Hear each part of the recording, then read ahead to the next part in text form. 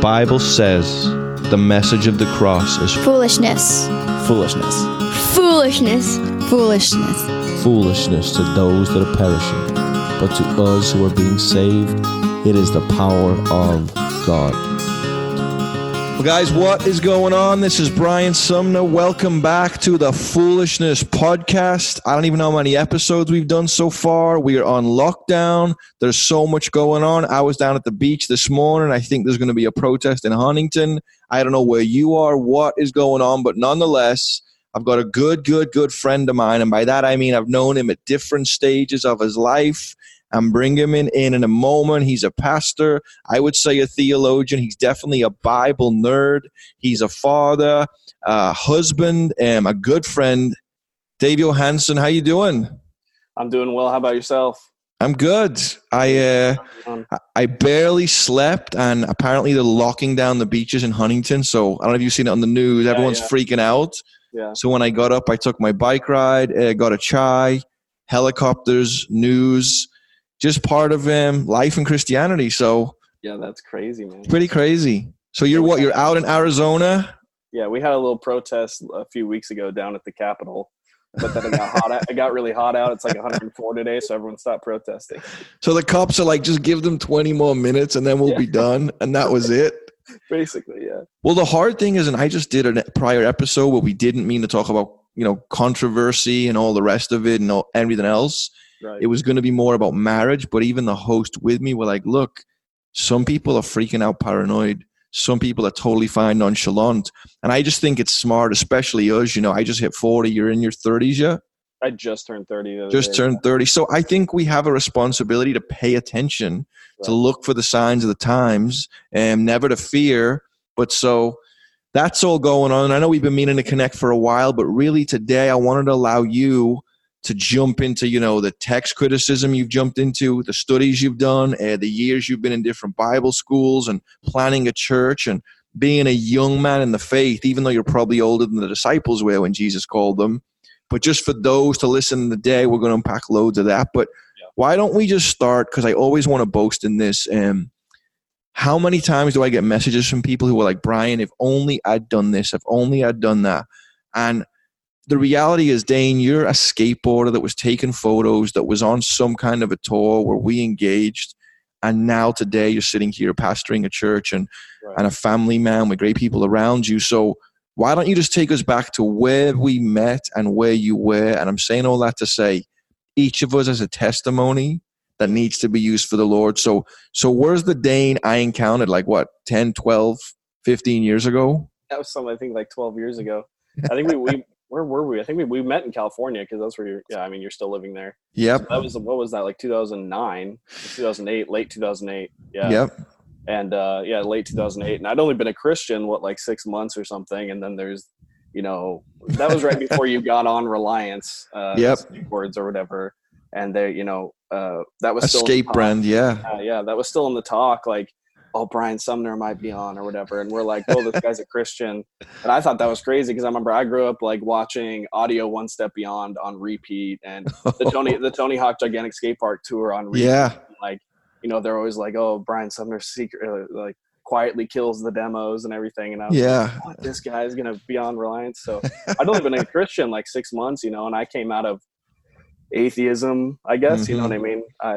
And my biological mom stuff was a practicing Wiccan. She still is, I think. And so that was kind of crazy. So I didn't grow up with any kind of religious basis at all. I remember, I think I was 10 or something. I asked my parents, I said, why don't we go to church? And because that's the kind of thing a 10-year-old asks, right? Right. Because all of our friends, in the all her PTA moms and all the kids I was going to school with were all Catholic. And I was like, why don't we go to church? Everyone else does. And the answer I got was, well, do you want more homework? And I was like, well, no, that sucks. I mean, it's smart to say, but that's not what you get. Normally coloring a couple of pictures of Noah's Ark or some fish and loaves isn't that bad of a homework. Right. But you weren't atheist, you oppose God. You just didn't think about it. Yeah. I mean, I opposed him. You know what I mean? For sure. Really? So you were obviously we're in rebellion anyway, but right. And to explain to people, because even people in England, when you say Wiccan, what do you mean? What does that mean to someone who doesn't know?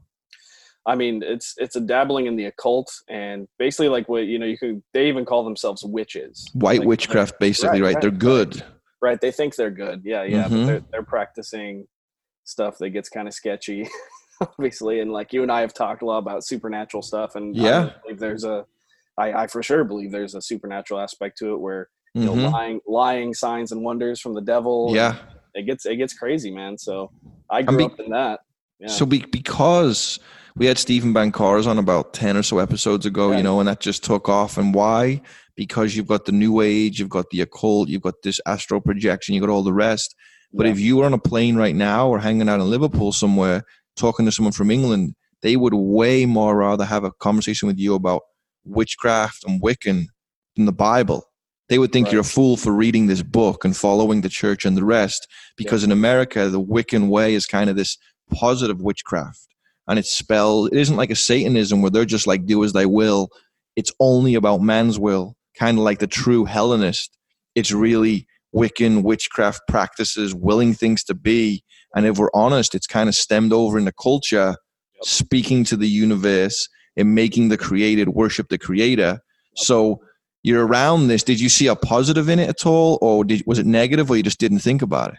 I mean, it was kind of a weird dichotomy, because I was an atheist. I didn't believe in any kind of God or supernatural stuff, but there was still like a spiritual aspect. I mean, my personal view now, like is, I don't think anyone's a true atheist. Everyone knows that God exists. They just resist him. They rebel against him. So they can say all they want as fools in their heart that there is no God. But as Romans 1 tells us, the creation itself declares to them their God's divine God, that he is the creator, that he's the Lord of all. And it says that they resist that knowledge, they suppress that knowledge, but they're without excuse. Yeah, Romans 1:20.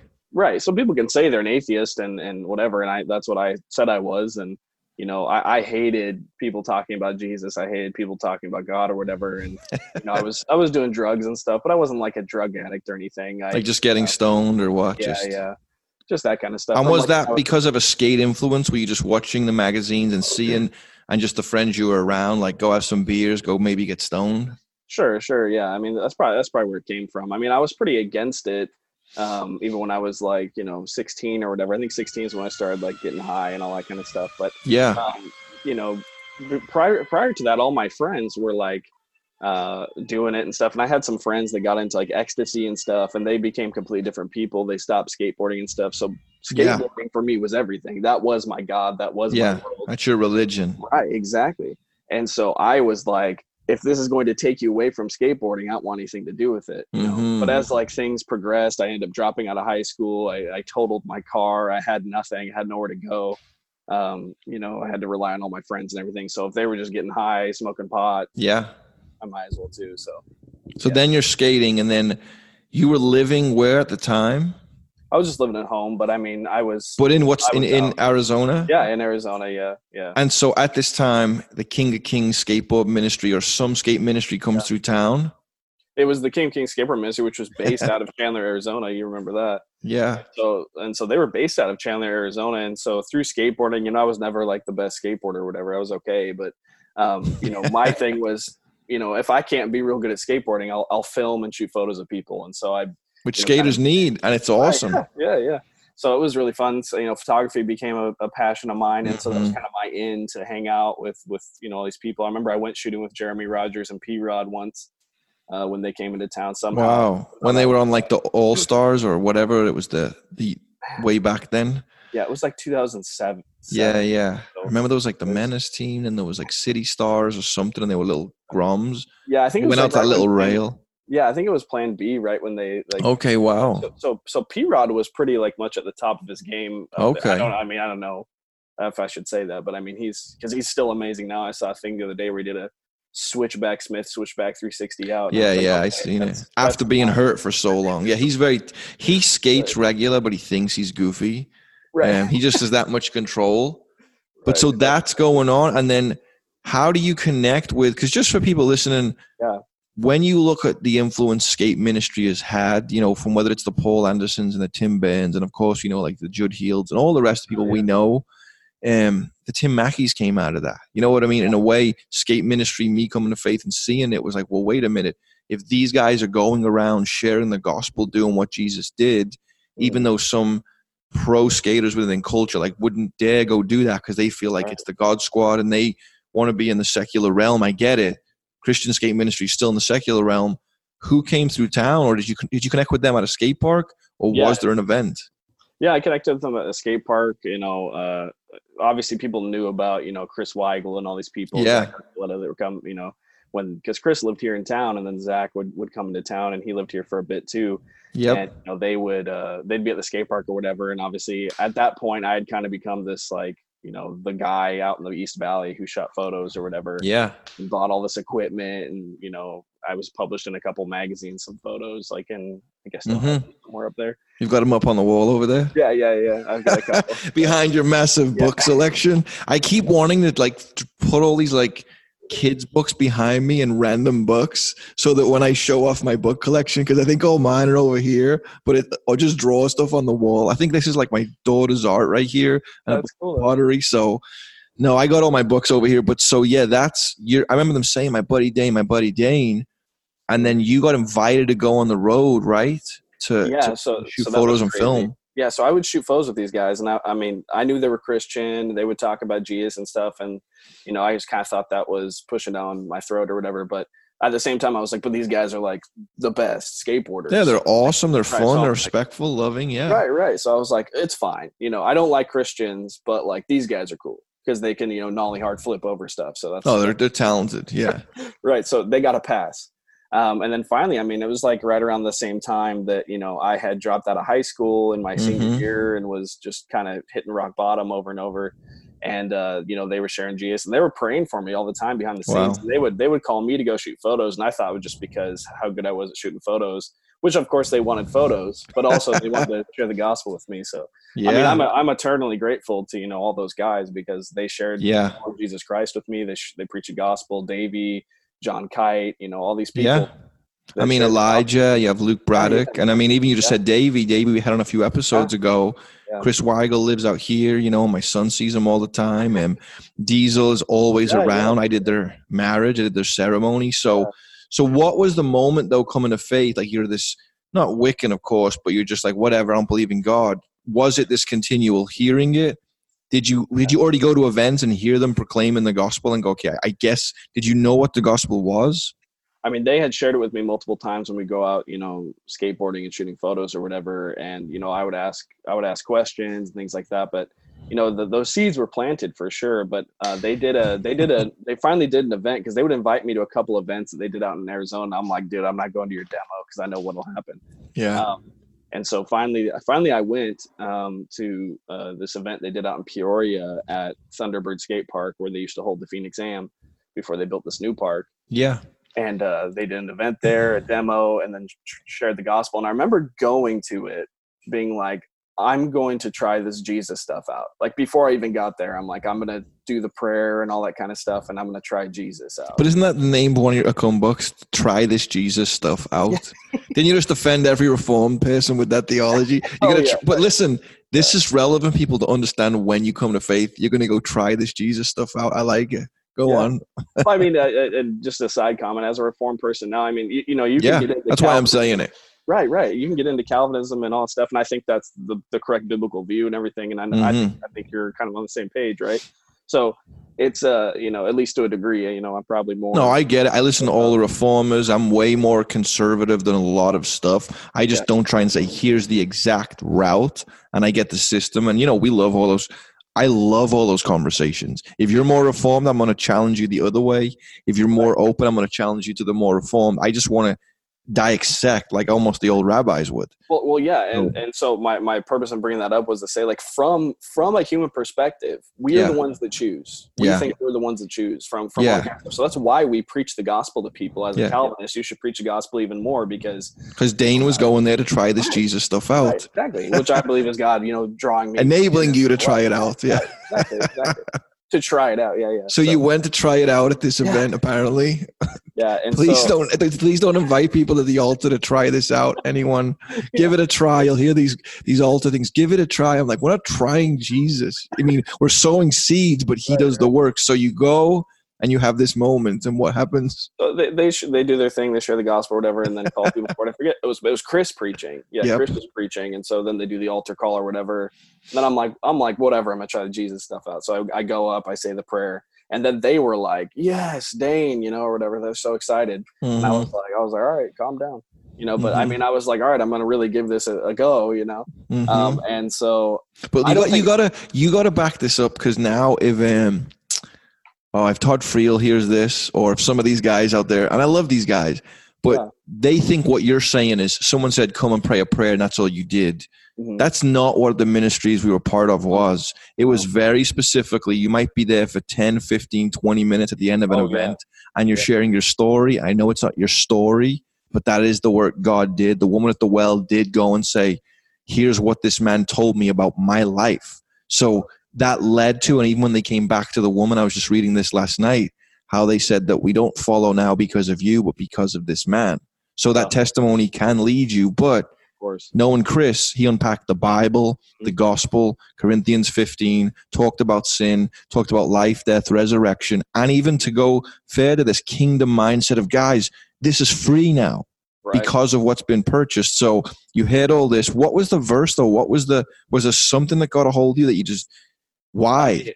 And that's part of my testimony, because that night I really was just thinking I was trying it out or whatever. I don't think I understood half of what I was hearing or whatever. Basically, in my mind, I was like, I have nothing. Yeah. In myself, I don't have any joy. I'm not having a good time. These guys who I look up to, who are great skateboarders, super nice guys, are happy, they're joyful, they're all the stuff. I want what they have, basically. Yeah. I know for a fact I did not get saved that night. I prayed the prayer of salvation, all that kind of stuff, which, it's okay, Todd. I don't believe in the prayer of salvation that just immediately saves you. We're joking. Yeah. So I like these accountability guys. I'd rather be accountable than not. So yeah, Todd, good to go. Yeah. Well, I know the gospel's so serious. I consider it a big deal. I've had so many people show up and say this, say that, and they're hoping you figure out what that means, and that could mean God is one, and all these religions lead you to the same place. That's not what Christianity teaches. So go away, and then what begins to happen? So Chris, preaches a hard gospel, like the true gospel. He doesn't pull any punches. So anyway, they then invite me. They invite me to go on tour with them to shoot photos. And Chris's dad, who was the, guy in charge of the ministry or whatever, was like, there's no way that kid who would lay stoned and drunk on my floor, when you guys would bring him home with you, is going on tour with you. And basically they were like, he's going on tour with us. There's nothing you can do about it. And they're like, all right, you better. And so, Rick said to Chris, he goes, you make sure that kid's a Christian when he gets back. Rick Weigel, who's the fire chief that took on the ministry with Darren Wells. Yes. Okay. Yeah. And so you go on tour, and we're going to go this route then. Okay. Yeah. So I go on tour, and they I think it was probably a month into tour. We were in New Orleans. I know I got saved then. And it was just one night they had taken away my iPod from me. Because you're listening to rap? Yeah, listening to rap, yeah. Okay. So I remember Chris and all them, they just had an intervention. They're like, no more. And I was like, you guys are the worst. The drums are too loud in this music. Right. So they gave me a little thing of hymns, and I was kidding. But they gave me a thing that had a bunch of sermon jams. You remember sermon jams? They of course. They switched out my iPod for with Paul Washer. Was Paul Washer on it? Oh yeah. But the one was Ravi Zacharias. Remember that one, his one called Lord? Yeah. The rising and falling of empires behind all of this, or the so it's preaching with dramatic music. Yeah. But it is the truth. You're hearing scripture. So here you go. Okay. So it was Ravi Zacharias. I'm listening to this thing outside of this church we were staying at that had a skate park in New Orleans at 1 a.m. Yeah. We just raged all night, hanging out, partying, not partying, but Christian partying. We're having hanging out, talking to everyone, whoever shows up. Yeah. Right. And so I was out there listening to this thing, and I remember listening to it, and at the end of it, I was just, oh, okay, I'm a Christian. So, and you just knew. You were just like, I get it. And that's the truth is, your eyes are open, you see it. John 3, Nicodemus, you cannot see this unless you're born again. Even again, to reference the woman at the well, she saw that he was a prophet. He mentioned the 5 husbands, but he challenged her with the living water, and he affirmed who he was. I am he. And her eyes were open. So that begins, and you have these experiences, and it's all going. And so I end up at the time writing for Birdhouse, and I'm this guy who's like, I got to figure out my marriage, what's happening. And I just see all these guys on tour and doing various things. And I just thought, well, if they're out doing this, I want to go and do what God's called me to do. Right. And so I ended up quitting a load of sponsors. I'm not saying that's what people have got to do, right. But I was married, needed to get my marriage restored. I couldn't just be going all over the world doing whatever just to film. Yeah. So I would go places for events, get flown in sometimes, speak, do whatever. And through that, we've seen all these guys now years and years later. But for you, you're shooting the photos, you're going on tour, and then you had this kind of season where you were done and you were like, what's my identity? What's next, right? Because you'd left home in a sense, and then you connected with your now dad, right? Yeah. And your family and where you live and all this stuff. So how do you go from skate? And I'm saying this just so people realize how powerful skate ministry is, like any ministry. Right. So you're doing this, and how do you navigate going from this to like being crazy in the language and Greek and Hebrew and just nerding out? Like what happens? Well, I mean, to cut that long story short, yeah, I mean, we went on tour. It was like constant discipleship and Bible study and stuff. Anyway, you get home from tour. It's supposed to just be a quick break. It ended up being, a forever break. Yeah. Kind of like the coronavirus. It's going to be closed for 2 weeks, 2.5 months in. We're like, yeah, can we open up? But so yeah, I mean, so I got home and like all my old friends or whatever were like, dude, you're different, you're weird. I basically lost all my friends, which is good because they would have been a horrible influence on me anyway. Yeah. I mean, because, I shared the gospel with them when I got home and they're like, dude, don't give me that stuff. So I then went and, was doing Bible studies with people and sharing the faith. People were getting saved. And you mean at the skate park as well, right? Yeah. At the skate park. Just right where you are, be available where you are. What's your hand to? Just start there. I mean, I'd been a Christian 7 months. I didn't know what I was doing. I would share the gospel because Jesus had radically changed my life and saved me from death and hell and destruction and everything. So I just shared that with people because people knew I was different. I wasn't the same kind of pompous jerk that I was before. So people came up to me. They wondered what was going on. I came up to them, shared the gospel, and kids were getting saved. And so we started doing Bible study literally in the dirt on the side of the skate park at Pecos Skate Park. Which is common to us. This happens all the time. Yeah. And so I started hosting it every Thursday night, and there'd be like 30 kids, sitting around me. And then, there'd be other kids skating by, screaming, praise Satan, spitting on us, shooting their boards out at us. So it was kind of crazy, just at the same time. So anyway, fast forward multiple years, I get adopted by this amazing Christian family. And then I went into youth ministry in 2015 at a Southern Baptist church. So in that time, I'm studying theology. I'm leading Bible studies and stuff. I was probably leading Bible studies way too early. I was a novice. I think most people do, right? I mean, Spurgeon didn't go to seminary, or Martin Lloyd-Jones. Not that it was too early for them. No. Yeah. But then they didn't. Yeah. So I attended some. I think I got to my junior year for my degree at Moody Bible Institute. Money, different things came in, and I had to step away from that. I've taken some courses at Puritan Reformed Theological Seminary. Yeah. But most of my study was just done on my own. Like since 2010, I've been building this library, which you can't see. It literally wraps all the way around me, and it's ridiculous. But yeah, I've been building this. No, I remember going to someone's house and they had a chalkboard and they said, "Hey, write encouraging things." Yeah. And so I wrote a verse, and I think you might have wrote in Latin or something. Yeah, I wrote it. You writing?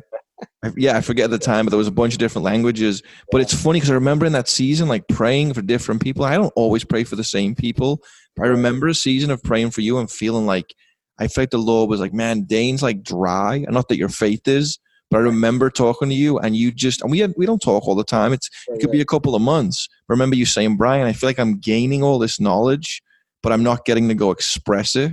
Yeah. So you went from in the van, sharing, having these God encounters and witnessing to people, to then getting heavy into, a lot of people were around you, which was great. I remember I came out there a couple of times and shared, and you had an amazing crew of people, like worship leaders and different girls that would serve, and you guys were a big crew, and they all like loved each other. Obviously some scragglers, like that's what church looks like, though you weren't planning a church, you were just doing it.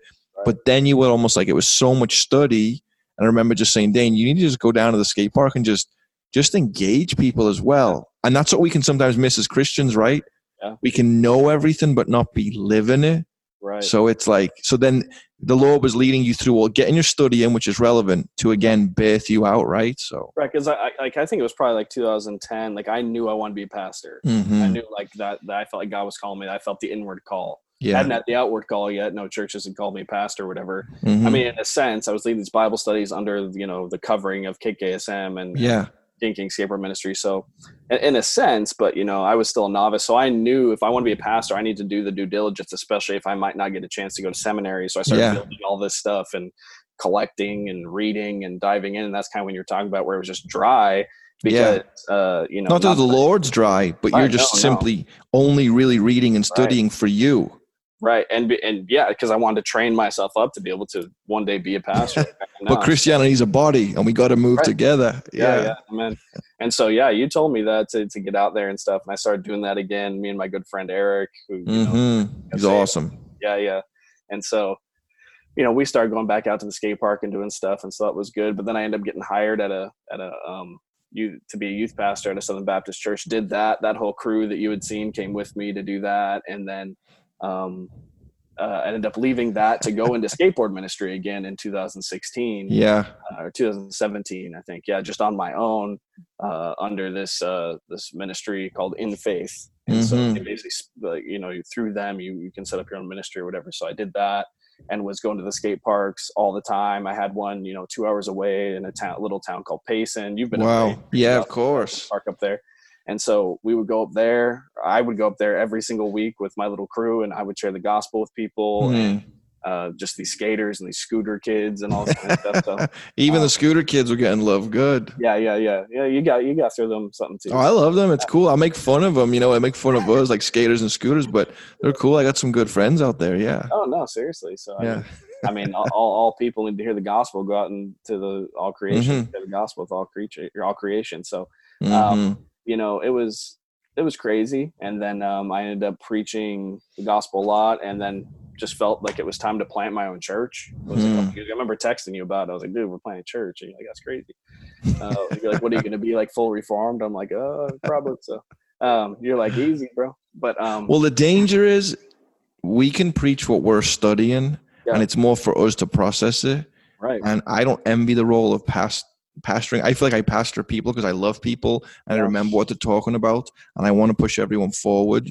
But it is dangerous when it's more about what you're doing.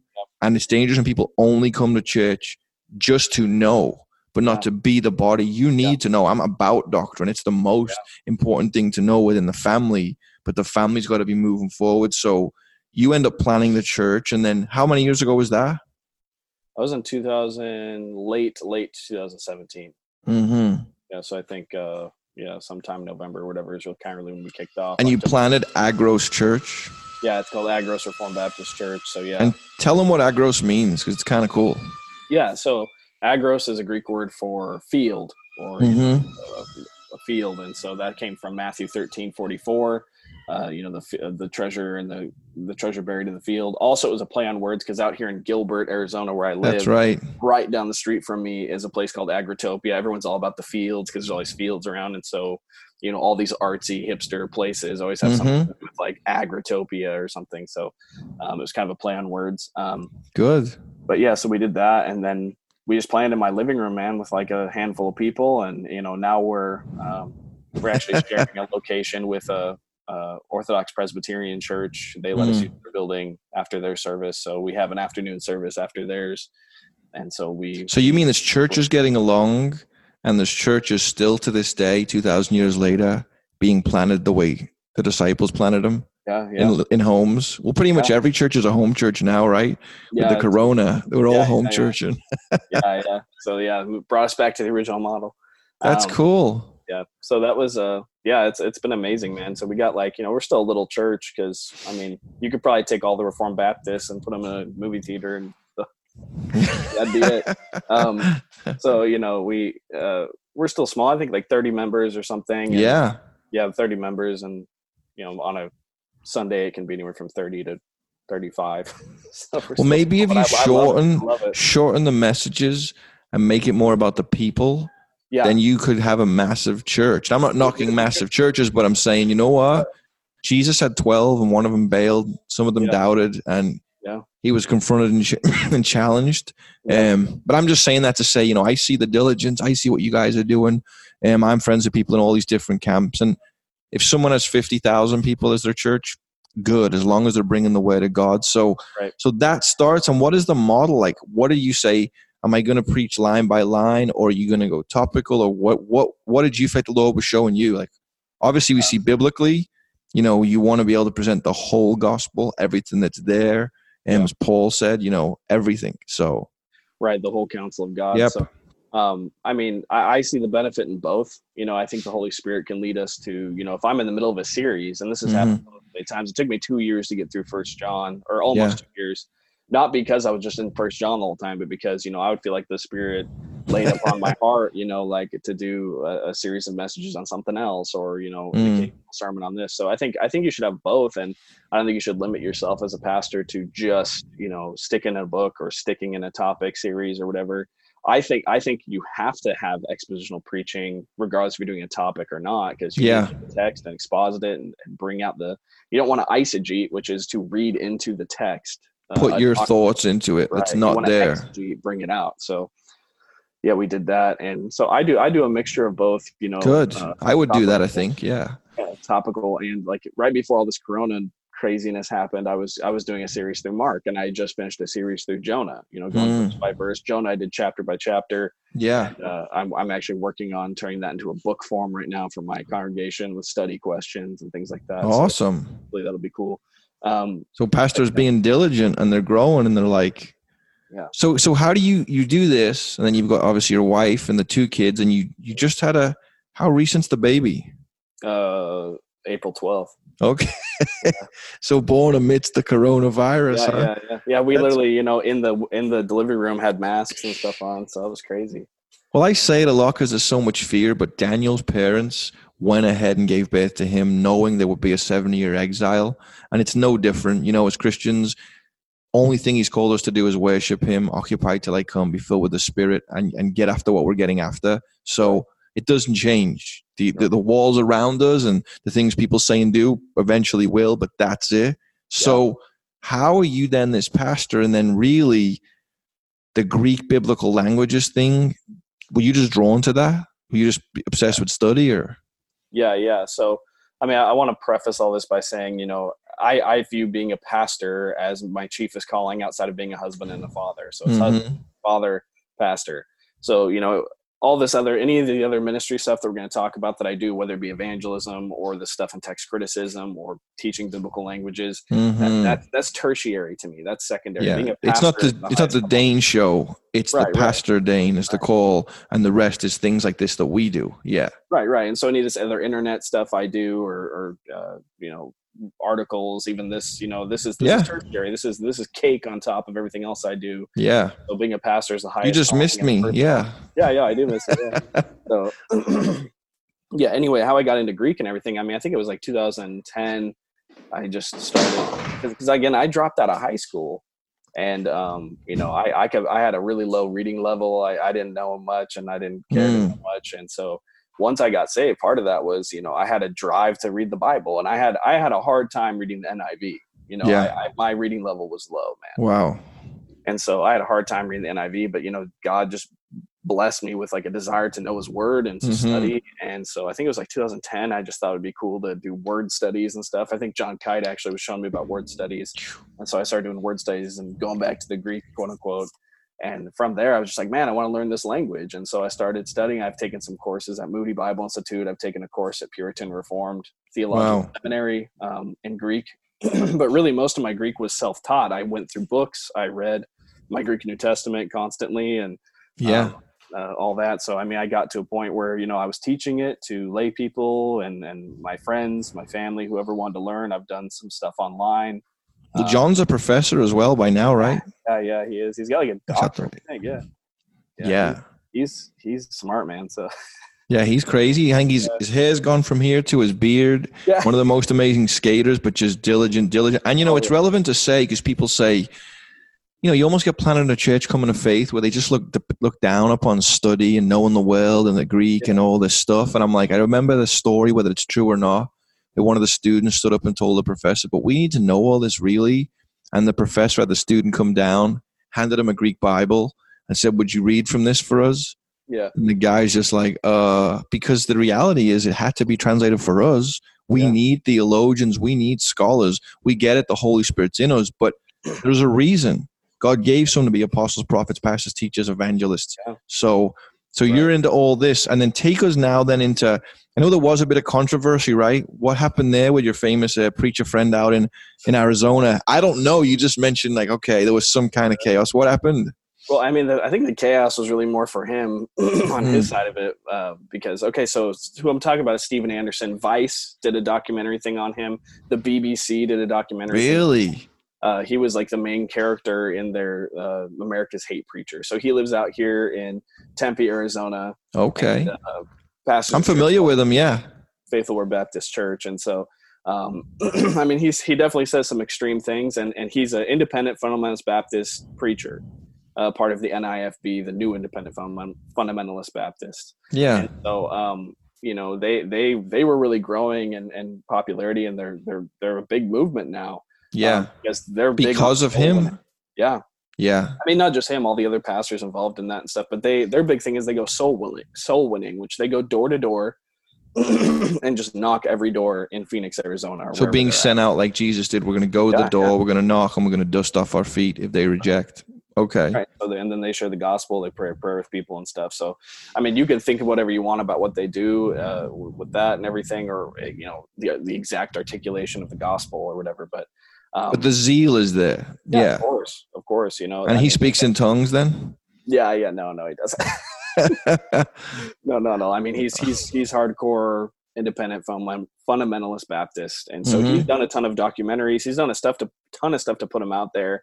And with Steven, you know, because I'm a good friends with him.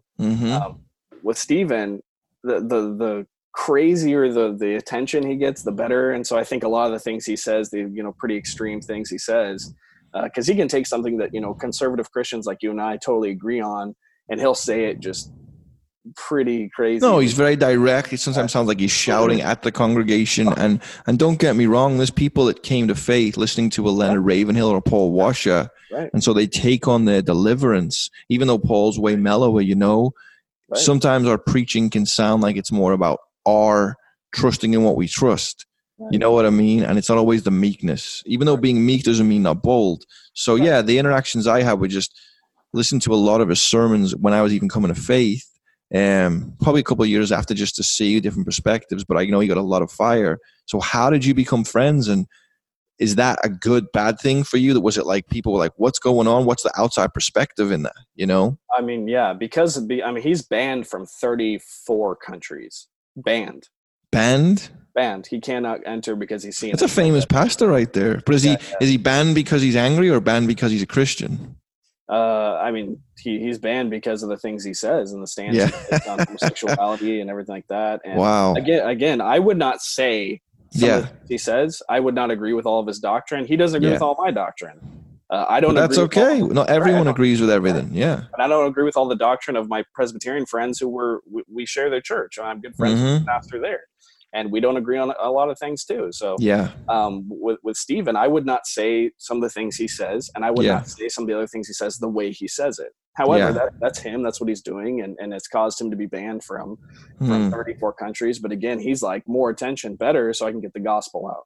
Yeah. So that's his shtick on it and his perspective. But yeah, for me, it wasn't. I mean, the Reformed community didn't really know who I was anyway till then. And some of the text criticism stuff going back and forth with Dr. James White. People started to find out about me or whatever, but I never really took off. I still haven't. And so, there was pushback. There was definitely pushback. Because they said, why are you associating with this guy? Yeah. But you were simply meeting with him to talk about Greek, to do whatever. And again, you have the thing right now where even people who are very opposed to, Jesus culture, Hillsong, don't want even certain songs at certain words, don't want played in their church because of what it relates to certain preachers, and that I understand it. Likewise, people will even look down on certain Reform guys because they're too rigid or whatever. I try and stick to what's right there in the word. And again, I don't want this loosey-goosey doctrine where 10% of the guy's book is like funky out there. Like, I don't know where you're going to be in a year or two. Right. I need to at least know where someone is so I can say, I can take this, receive that, spit this out. You know what I mean? I'm ultimately using their knowledge, wisdom, their teaching. It's got to take me to God's word to encourage me. Well, why am I even giving them the time of day just to grow? No, so you end up connecting as friends, studying the Greek, doing different things. Right. Through Greek. He started like a local Greek meetup. Okay. To study New Testament Greek, modern Greek. And so I went. I was like, oh, okay, cool. I was like, whatever, it's Steven Anderson. And so I went. And, me and my co-pastor Taylor, we went and did this and met with him for Greek. And we were just like, this is a trip, man. This is surreal. But he was super, the craziest part, he was just super nice, super open, friendly. And, we had some talk about doctrine because he has preached, back in the past, there are no saved Calvinists. If you were a Calvinist, you cannot be saved. You're going to hell. Yeah. And he's not God. So no one knows that being a Calvinist does not make you not a believer, obviously. And most of the guys I listen to are Calvinists. A lot of my friends are Calvinists, but I have tongue speaking friends. I have people in different camps. I mean, Paul seemed like he engaged a lot of people what they were doing, but he held them accountable, so the same people you just wouldn't even see on a podcast like this for the reason that they're going to go off in la la land with their own little things. I'll love them, but I'm not going to affirm things, so. Right. And okay. So we sat down a couple of times because we started doing this weekly, and there was times we grilled each other on stuff, but he didn't think we could be saved. And finally he meant you weren't saved because you were a Calvinist. Yeah, but I mean, he changed his mind on that because he was like, I just never met a saved Calvinist who believed that you could be saved by faith alone or by grace alone through faith alone. And so that's his perception on things. But anyway, we have a good friendship. We see each other as brothers in Christ, and we don't agree on everything. And I don't recommend his church or his teaching, and he doesn't recommend my church or my really teaching. So it is a real friendship then. Yeah. You guys really are friends where you go, we don't agree on these. Because here's the reality, and I'm going to say this, and we've talked offline about it. You've got Martin Luther, the Reformation. Okay, you've got all these ancient Greeks that influenced the West. Whether it's Herodians, Hellenists, this agenda comes across the Caucasus Mountains, goes into culture, and we very much view ourselves as the center of it all. Yeah. So even Luther and the Reformation is a pushback on the Catholics' perspective, but obviously it's through faith. It's only through faith and only through grace that God does everything. But the danger is then when you push to do anything, many people default and say, well, that's works. No. It's never works that saves you. Right. But works are what we live out. Yeah. I'm not working to be saved. I'm working from salvation. Yeah. So I think a big problem with the American church is that Christians don't know what they're meant to do. And the pastor's kids raised thinking, you give a 30, 40-minute sermon, you get them in, the church is good. And these guys love people. Right. The donuts are good, your community, you're all hanging out with you, but 30 in your church or 30,000. That's great. But I don't know that we're pushed towards this idea of discipleship, gospel living focused. If their percentages are true that 85% of the church is discipleship with 15 evangelism, that's not good. No. It's about discipleship, but we're being discipled here. If we drop dead, we go to be with the Lord. But if we're being discipled here, it's so we'll go out and there'll be more disciples and more disciples. And discipleship isn't only for Pastor Dane or Pastor so-and-so. It's for each of us. We've all been given our own cart to plow. Yeah. So that's the challenge where I go, we need the grace, the mercy for salvation. But as we go live it, this whole kind of new perspective of just kingdom living, you can be feeding the orphans and helping the widows and all the rest of it, and that's good. But the gospel does need to be proclaimed, heralded. And I don't mean shouting at you from a soapbox, but it is in word and deed. You'll hear this over and over and over. So, I mean, anyway, to the point this goes on. And so how do you get then from this thing to really your focus, even maybe today, text criticism? I mean, explain this for us. Yeah. And segue yourself from those thoughts into this. Yeah. Yeah. And just a segue, to segue that, to kind of tie up the end with Steven Anderson to this, kind of what caused the controversy. People didn't care if I met and studied Greek with him. And I've never met a better Greek scholar than him. He can speak Greek fluently, modern Greek, ancient Greek, and read Homer, everything like that. And so I was like, I'm going to study Greek with this guy. Why not? And that wasn't the issue people had necessarily. It was the fact that I made a documentary with him. He asked me to come along with him to Cyprus to film a documentary. You filmed it, made it, produced it, helped put it out? I helped. Yeah. We both did that. And we went with a guy who was a native speaker of Greek from Athens in his church. And we went there, who had moved here and now goes to his church. So we went to Cyprus, and the premise of our film was that if you just take the Greek New Testament written in Koine Greek and you evangelize with it to modern Greek speakers, that you can understand it, and it was they can understand it perfectly fine. And so this 2,000-year-old language hasn't changed much into modern Greek. So that was our premise. We went, we demonstrated it, we proved it.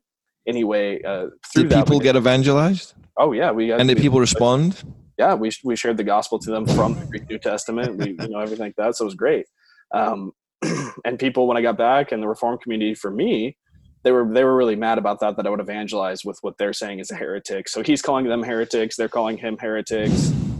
That's just how it goes. You know what I mean? So I was just in the middle of this where I'm like, I don't know, we got to go out and share the gospel in Greek. It was great. I don't see the issue. But when the Bible says that we know in part, who is completely right then? And I'm not affirming. I haven't watched all the videos on, Steven Anderson. I don't know what he might have said.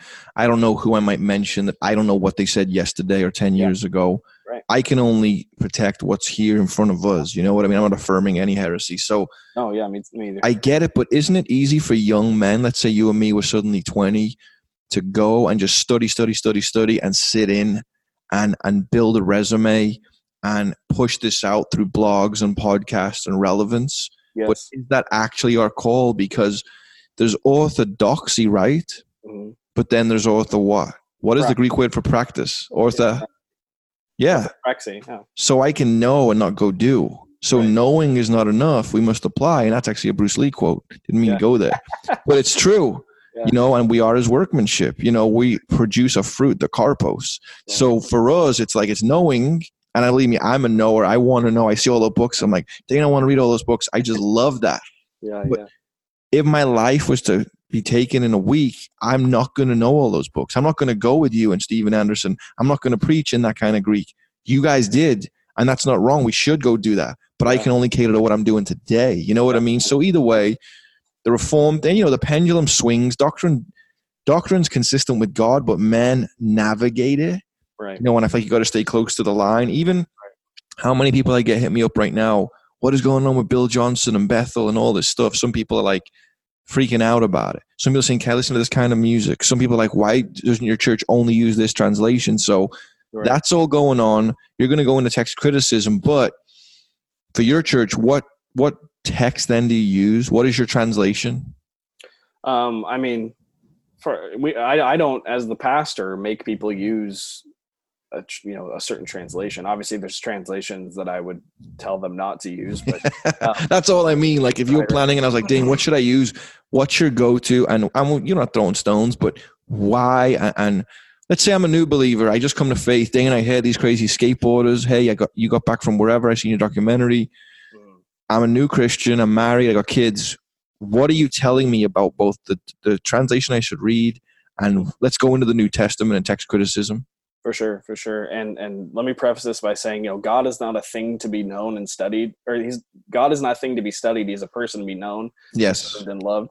So in studying all this stuff, I at our church, I preach from the King James Bible, the 1611 King James Bible. People in my congregation use, mostly the King James or the New King James. If they want something from the underlying text that I argue for, the Textus Receptus, if they want something that's more modern, they use the New King James. But there's people that use the ESV and NASB in my church as well. So I mean, if a brand new Christian came up, said, what do I do? I would give them a New King James and tell them. That's what I got at the church I came to faith. That it was a New King James, and it worked.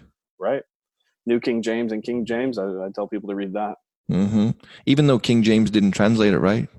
No, King James did not translate it. He just barged his name on there. Right. Yeah. I mean, he was the Scottish, he didn't even speak English when he became king. He spoke Scots. Gaelic. Wow.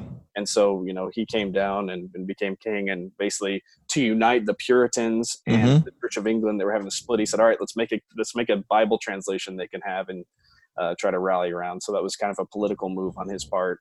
So these politicians, God's using them to put the Bible together. Yeah, right. It wasn't originally published as the King James Bible. It was called the Authorized Version. I mean, it was authorized by the Crown for the Church of England to use for the English people, because there was English translations before that. Yeah.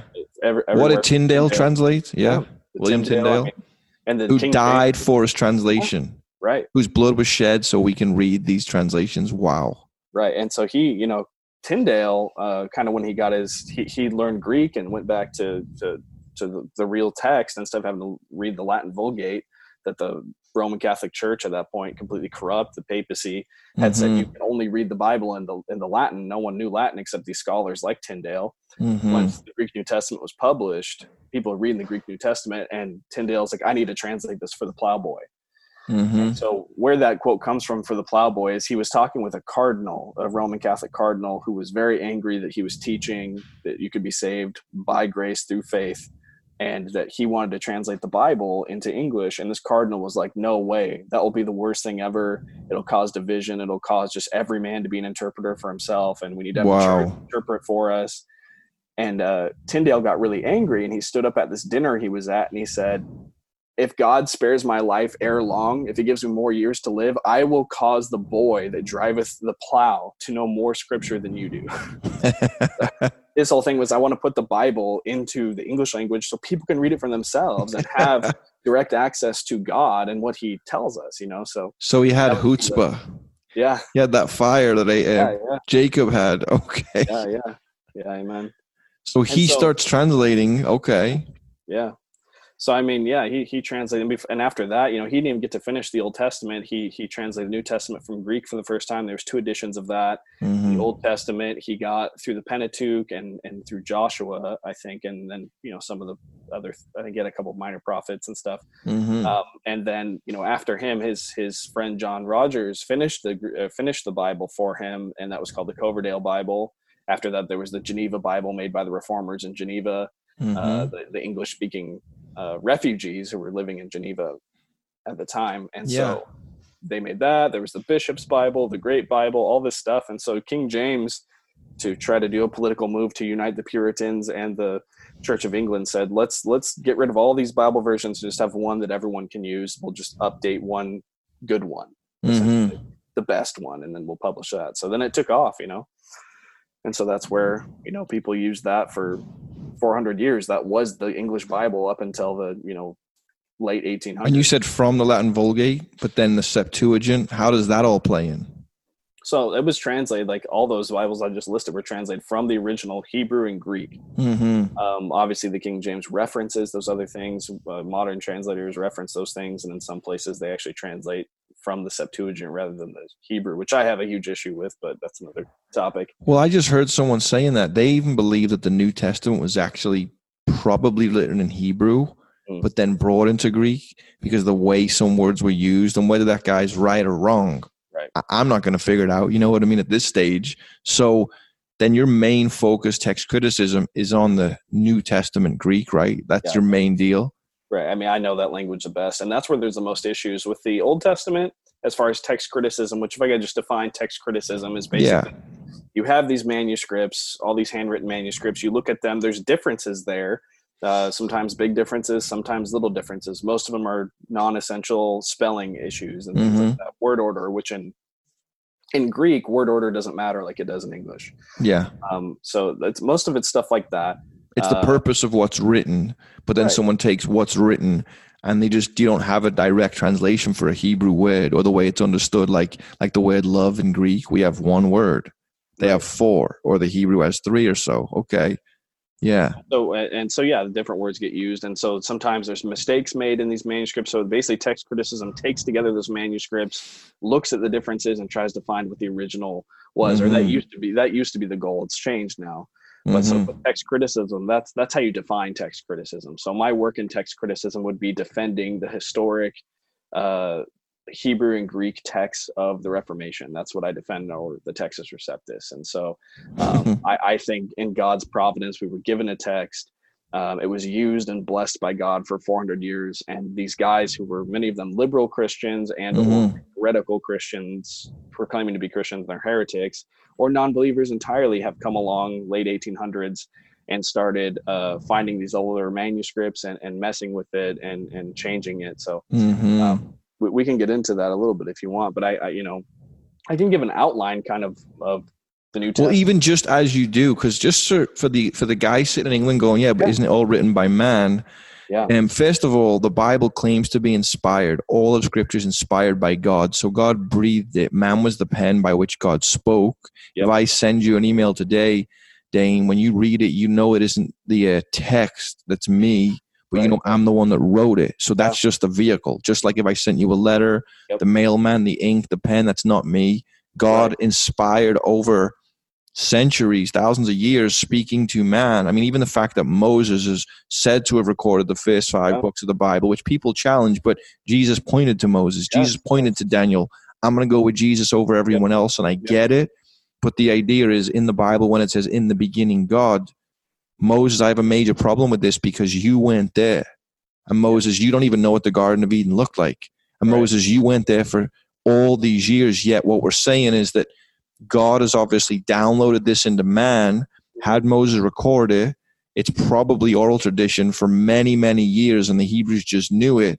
And then you get to certain passages in the Bible where you hear God say, write this down. So then we have a written history. You have the start of the Bible. You get into Chronicles, and again, we're looking back. You have Samuel, Kings, all the rest of it. To anyone listening, me and Dane aren't just like, oh yeah, this is a book, we're reading it. This isn't like Mary Poppins. This isn't like, a book that me and Dane wrote. This is thousands of years of a culture where the family were generations of scribes, where literally they say they would have 3 people. So a guy would say a word, a guy would write a word, and a guy would read the word. And every time they said the name of God, they would go wash their hands and come back. And it was in reverence. This is all their family did. Like iron workers, like people who were part of, this is all. It isn't like people just say, I could just start a religion. Do it. Go start a religion and you will not change the world. It won't be better for women like it was when Jesus came. Children will roll down the hills in Corinth since then. Jesus changed everything. So what we're saying is God knew man would fall, created him in his image, and had in mind to give this love letter, the Bible, to man. He speaks the Old Testament. He chooses the nation of Israel. What does that mean, that they're God's chosen? He chose them to be the vessel through which their lineage would carry God's message. We get to Malachi, the Old Testament closes. There's over 300 prophecies of a supposed coming Messiah, one greater than Moses, and one who is the suffering servant who would ride Zechariah 9:9 on the rear end of a donkey. All this happens, 400 years of silence. We arrive at the New Testament. What's going on in first century Jerusalem? And then Dane, where are we going? So yeah, I mean, just to touch on that, I mean, you laid out exactly the Old Testament. I didn't mean to say all that. No, you're good. That was great. That's very true. Because I mean, I think you touched on it in a minute, and I'll give some more information here. The inspiration of scriptures, basically what you just said, the inspiration. So you have oral tradition in the Old Testament, possibly the New Testament, but there's a difference between what took place in time, what actually took place, what was said by the prophets, the apostles, Jesus himself, the Lord God, when he spoke in the Old Testament. There was things that were happening that were not recorded, things that were said that were not recorded. I mean, John 21:25 says there's tons of things that Jesus did and said that were not recorded, not written down. So there's between what actually took place in time and what was recorded, not in content, but the amount of content. So when the authors of scripture, whether they be prophets or apostles, put their pen to paper, as you used the email example, God, the Holy Spirit, spoke through them. What is it to say it's inspired? It's, the human authors were the penmen of the Holy Spirit, essentially. 2 Timothy 3:16-17 says all scripture is given by inspiration of God and is profitable for doctrine, for reproof, for correction, for instruction in righteousness, that the man of God may be perfect, thoroughly equipped for every good work. And that word given by inspiration of God, I think a lot of modern translations translate it as God breathed, which is literally what it is in Greek. It's theopneustos. So it's God breathed. It's the things that he spoke. It's the things that he said. And he did this through the human authors. It's 2 Peter 1:21. Peter tells us that prophecy came not in old time by the will of man, but holy men of God spoke as they were moved by the Holy Ghost. Pheromene, literally carried along. They were born up and carried along. So the words that God wanted to say, the things God wanted to record, he used human penmen in their human languages of Hebrew, Aramaic, and Greek to write these things down, and the end result was God's word written. So that's inspiration. So again, even the book of Acts, it says right in the start that God, all the works he did through Jesus, through the Holy Spirit, and when he closes it, he tells them off, the Pharisees, I believe, or the Sadducees, and said, this is what was spoken through the prophet Isaiah by the Holy Spirit. So even the Old Testament is the Ruach, the Spirit of God moving, the Pneuma in the New, or the Paraclete, and this is the Spirit. So you're saying, first of all, folks listening, it's inspired. Jesus did many, many things, but God chose what would be penned and given to us, even with our slight English variations. So, all righty. So how do we know that the scriptures are truly God's word? Because when we talk about text criticism, we talk about apologetics. Apologetics are important. Neither of us say that apologetics is not important. Yeah. We would say that it is important. But there's something in theology called the self-authenticating nature of Scripture. We see it in the Scripture as well, that we don't, you, Brian, and I don't believe that the Scriptures are inspired or that the Scriptures are true because of evidence. We don't look at archaeology and historical evidence that Jesus existed and go, okay, now I believe. No one does that. Those things can help. They can be tools. But ultimately, the reason any of us believe is because of the self-authenticating nature of Scripture, meaning that the Spirit himself bears witness with our spirit that the Scriptures are true. It's illuminated within us. We suddenly believe. It's revealed to everyone. You can open a Bible and read it, but it's illuminated and your eyes open, your ears. We were dead in sin. Now we're awake. We can hear his voice. We can hear the Holy Spirit in Scripture. Okay. Yeah. Amen.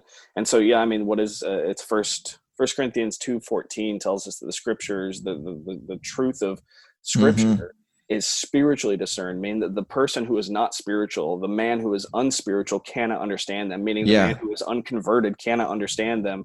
A person has to be born again. You talked about Nicodemus earlier. Jesus telling him he must be born again, and faith cometh by hearing, and hearing by the word of God. In 1 Corinthians 1:18, the whole premise of your Foolishness podcast, the unsaved person, the truth of Scripture, the gospel, is foolishness unto them, because their eyes are darkened, they're blind, their hearts are hard, they cannot understand the things of the Spirit, the things of God, because it's spiritually discerned. And so no one believes the Scripture or believes in the gospel because of evidence. Evidence is insufficient, completely insufficient. Though there's evidence and the universe declares his majesty, like John MacArthur said, there is no evidence for the Big Bang because no one was there. So sure, I believe there could be a Noah's Ark somewhere. There's more archaeological, historical finds, geographical finds for the Bible than anything else in history. I mean, even the Dead Sea Scrolls, the Essenes recorded, and you have those books showing up to show the accuracy of Scripture thousands of years later, potentially. So there's evidence, but you don't believe because of the evidence. No. And Dane is not saying when he says spiritual, he sat and meditated in a field and was spiritual like Oprah Winfrey, Deepak Chopra spiritual. You mean the Spirit of the living God awakened you. You came to faith. When someone says, I can't believe, I go, I know you can't. You can't believe till you're born again. Well, how do I believe? The gospel is the power of salvation. What's the gospel? This coming, arriving kingdom through its Messiah, Jesus Christ, through his blood, death, resurrection. All right. So that's where you start. Right. And then I hold the London Baptist Confession of Faith as a reasonable expression of what the Bible teaches. I'm a Reformed Baptist, so of course I do.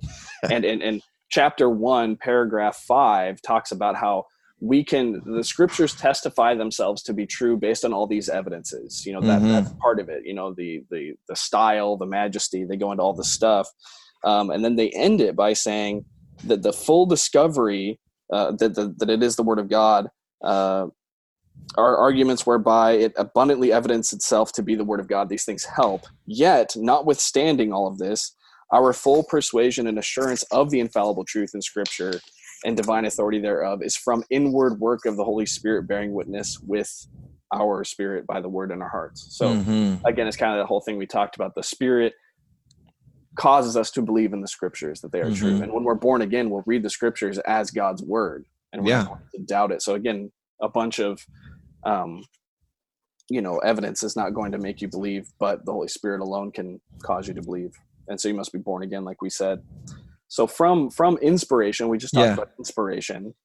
from inspiration, you go to preservation. And this is how we can trust in the New Testament, that it is what we have in front of us is what God inspired, what God wrote down. And again, in my confession of faith that I hold to at my church, it tells us that in the Greek and the Hebrew, by God's special care and providence, it was kept pure in all ages. Mm-hmm.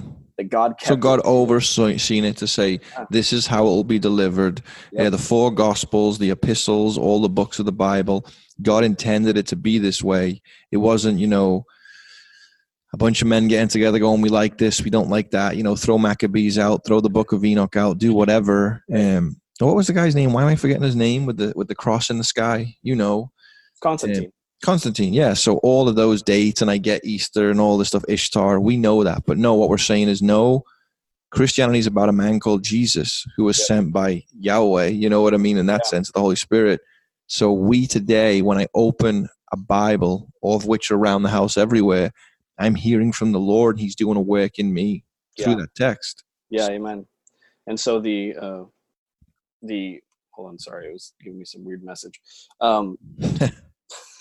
So exactly. The scriptures were preserved in Hebrew and Greek, kept pure in all ages, what my confession states. And I believe that to be true. That God, by his supernatural preservation, he didn't just inspire it, give us the Bible and say, all right, whatever happens to it, happens to it. Yeah. He kept it pure in all ages according to the promises Jesus made. Like in Matthew 5:18, he says, till heaven and earth pass away, not one jot or one tittle, one piece of a Hebrew letter, none of it will pass away until all be fulfilled. Matthew 24:35, he says, heaven and earth shall pass away, but my word shall not pass away. So when I say, and when my confession states that the Bible would be kept pure in all ages in the Hebrew and the Greek, that doesn't mean that Christians have always had access to the Bible, that every Christian in every age had a complete Bible, had an accurate Bible. That's not what I'm saying. Yeah. And that's not what that statement is saying, because today we know Christians in Thailand and all over the world who don't have access to the scriptures. Yeah. They have a couple of pages maybe, or like for Davy in Thailand, they don't have it. They're full-on Buddhists who don't know. And in God's sovereignty, I don't understand it. I would feel like, well, it's way more fair if it was always existed and it could always be read and always whatever. But God knows better than either of us and Davy in Thailand. So he knows what he's doing. So so there's Christians today, like Bible, believing Christians who are saved by grace through faith in Jesus Christ, who don't have access to the scriptures, or maybe just a portion, like you said.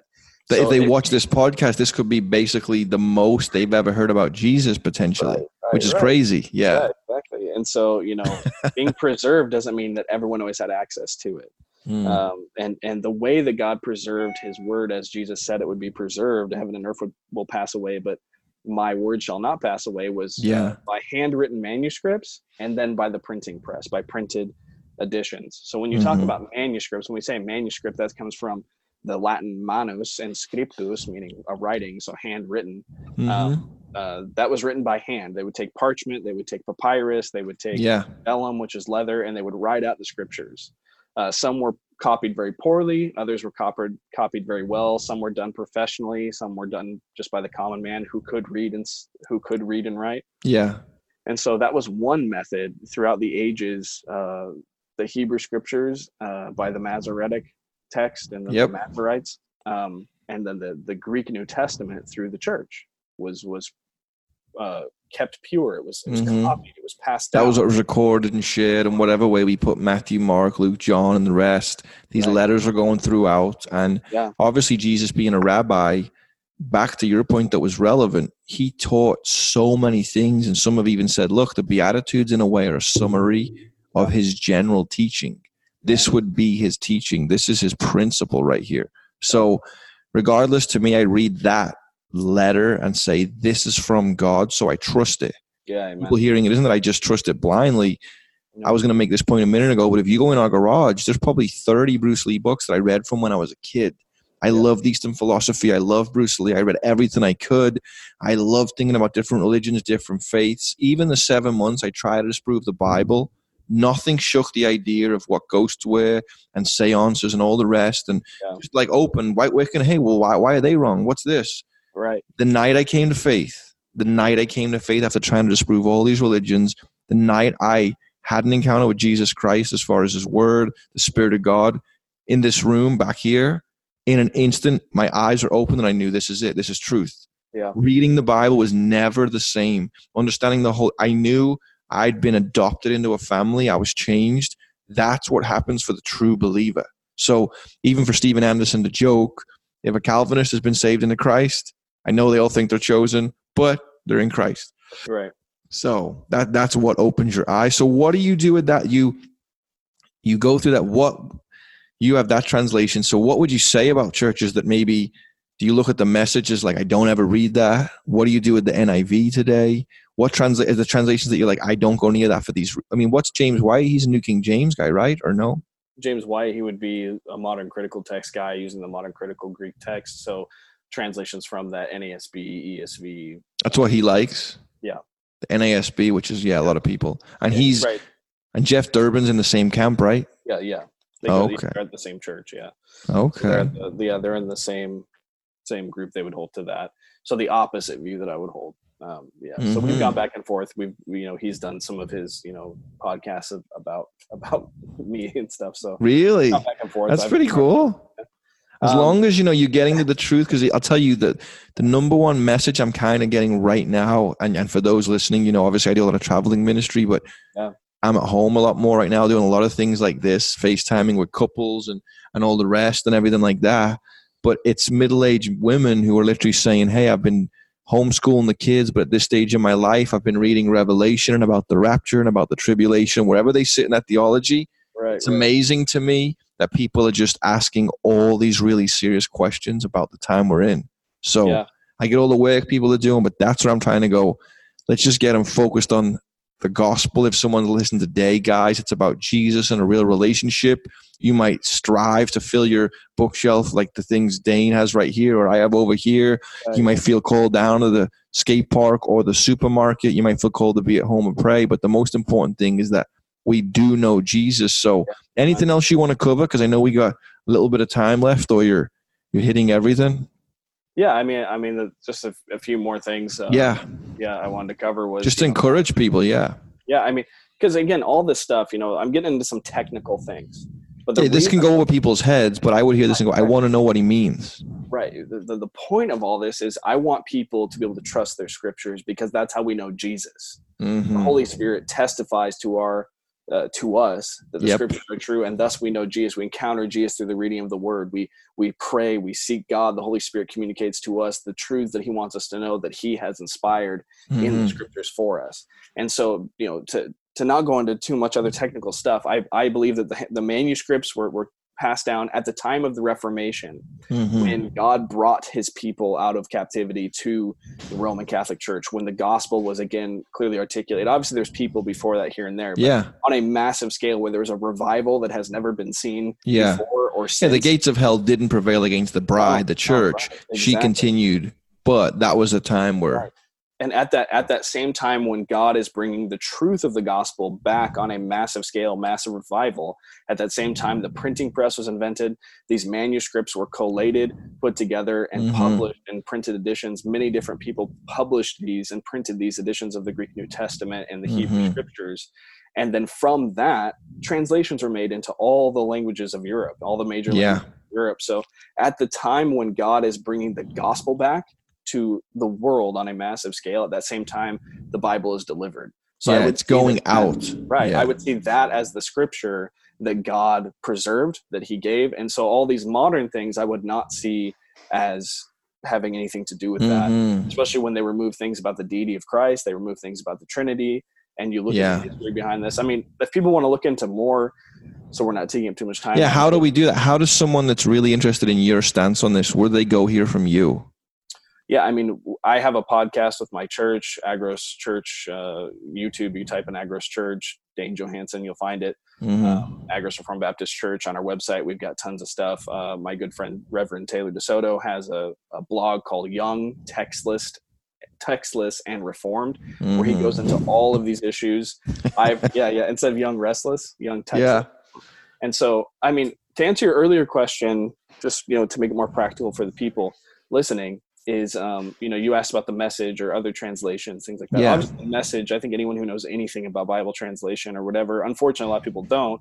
That's garbage. I'm sorry to be Some mean. people are going to be opposed to that. I mean, Eugene Peterson was great, amazing pastor. People love the work he did, but some people are just not, as far as translation, right? Right. I would not say that's an accurate Bible at all. You're not getting God's word when you read that. You're getting maybe an interpretation or whatever, but that's not the scriptures. Mm-hmm. I would see the NIV as, I think the underlying text it's translating from is a bad text that shouldn't be used. However, God's word is in there. I was saved reading an NIV. I was saved for most of my ministry. I used an ESV, NASB, things like that. I'm not saying if you use modern versions, you use these other texts, you're not saved. But you're just saying to go through preaching and teaching, you wouldn't use the Message. Obviously, there's things in there that can take a point and emphasize what it means, like an application. I know even some of his breakdowns of 1 Corinthians 7, he brings out great points that make more sense today. But you want to emphasize what the text itself is saying. So right, yeah. I would not say that's a Bible. It's more like a commentary, I guess. And who knows what quality commentary it is. So, I mean, for the average person in the pew, your average Christian, a brand new Christian, trust your Bible. You can trust if you have an accurate translation of, I think, the most accurate text, the Textus Receptus. So if you use a New King James, you're getting I'd say the full word of God. Now, if you're using an NIV, ESV, NASB, I believe that you're cutting yourself short, but people are going to use what they're going to use. You mean even if you're using an ESV, you're cutting yourself short? Sure. I mean, that's my position. So if you want to learn more, you can. Yeah, which is to tell people what you think. Yeah, so you would get more New King James Version, NASB. That's what you would say? I would say New King James, and MEV, any of the translations from the Textus Receptus. Mm-hmm. So anything that's translated from the modern Greek text, which would be ESV, NASB, NIV, I would recommend that to people. But I'm not saying if they use it, they're not saved, that they can't read and learn about God or experience Christ or be taught. That's definitely not what I'm saying, and I don't want to get that across at all. Yeah. My whole goal is to help people have confidence in the Word of God, and regardless of what they're reading, I want them to have confidence in the Word of God. Now, a translation needs to be accurate from whatever text it's being translated. Just because James White, I was trying to get him on right after you, but he hasn't called me back. So no, I don't even know James White. I listen to a lot of his stuff from time to time. I'll put so much random different stuff on. But, there needs to be people having these conversations. I'll jump into different translations. I'll go from every kind of thing. I'll read what the Message says at times. I know most churches use the NIV. I came to faith with the New King James Version. And the NASB is popular. A lot of ESVs are very popular now with this pushback from the Reformed side. I think, obviously with Wayne Grudem and Piper, and even when Driscoll's church blew up, who's out by you guys now, right? Is he in Mesa or something? I view Arizona as like the land of broken internet toys. Really? But isn't he planted a church though, right? Trinity Church. Okay. It's right. Well, I have a friend who just messaged me saying, I feel the Lord leading me out to Arizona. And I was like, I'm actually doing a podcast with a friend today, and she's moving to Gilbert.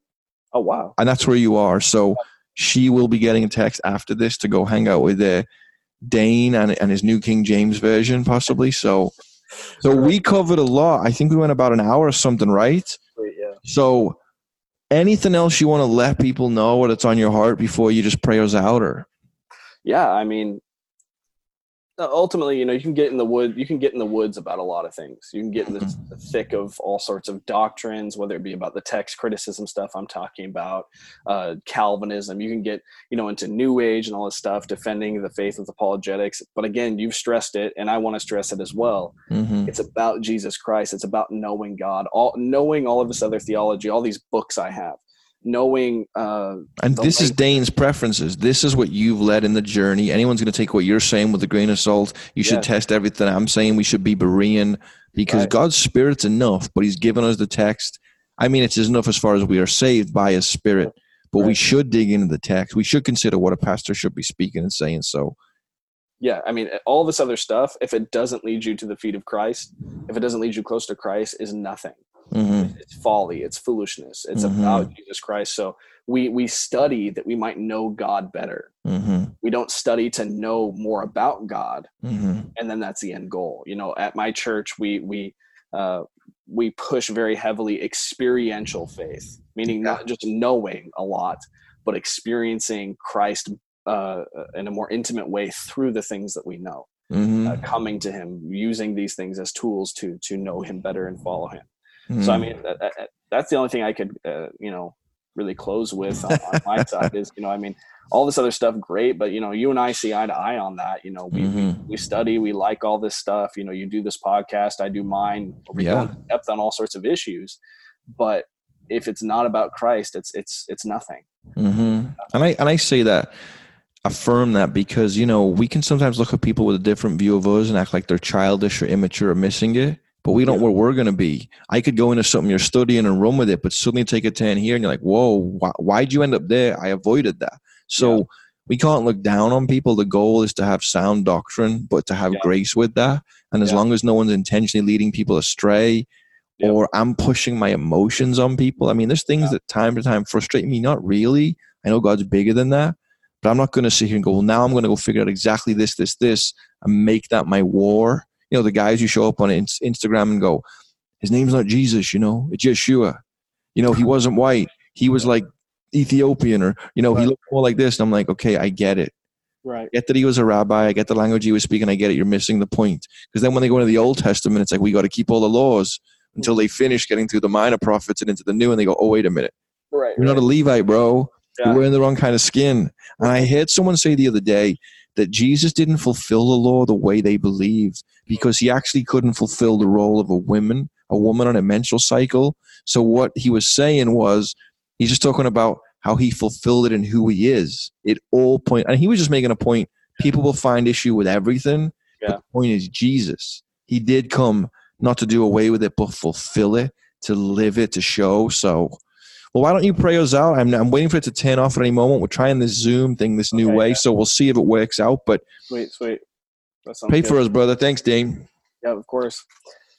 Lord God, we do come before you. Lord, we thank you for your grace, your mercy, Lord. We thank you for this opportunity to talk on the internet, Lord, and that you could use it for your glory, Lord. We ask, Lord, that you would use the gospel through this time talking over the internet, Lord, that you might bring someone to faith through it, Lord, that your saints also would be encouraged and that other Christians would be encouraged, oh Lord. Yes, Lord, that you would use us in this weird time that we're in as a country and as a world, Lord, to spread your gospel, oh God, to bring people to your Son, Jesus Christ, and cause your people to know your Son, Jesus, more intimately, Lord, that he would be all in our life. He would be our yea and our amen, Lord.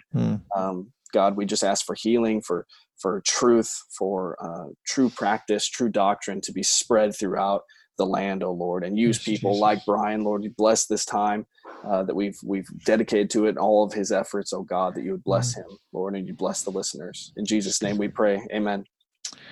And guys, so we just got a minute or so. I'll close out. But what you hear is two skateboarders lost, dead in sin, who came to faith in Christ. And the goal of this podcast is whatever unfolds. At times sermons, at times conversations, but we hope and pray it touches you, reaches you, encourages you. As you know, the main focus for me is missions, marriages, ministry. Not a lot of travel right now, a lot of being home and engaging and doing things. I'm going to be doing some weekly Bible studies, if not daily, through Instagram. Even today, recording this with Dane, we're going to try and get it to be a video. I can start putting those on the YouTube channel. And to find out more about me, briansumner.net. But guys, just be praying for us. Be praying for your neighbors. Be praying for yourselves. And we are that city, that light set on a hill. When you enter those towns, where do you look? To the city. Because that's the place of sanctuary. That's the place of comfort, even in a crazy world. But that's the light of the gospel. So the Bible says, as you heard today, that the message of the cross is foolishness to those that are perishing. But to us, if we're really in Christ, who's really been forgiven and set free, to us, it's the power of God unto salvation. God bless you guys. See you all. Hopefully share these messages. They encourage you. God bless.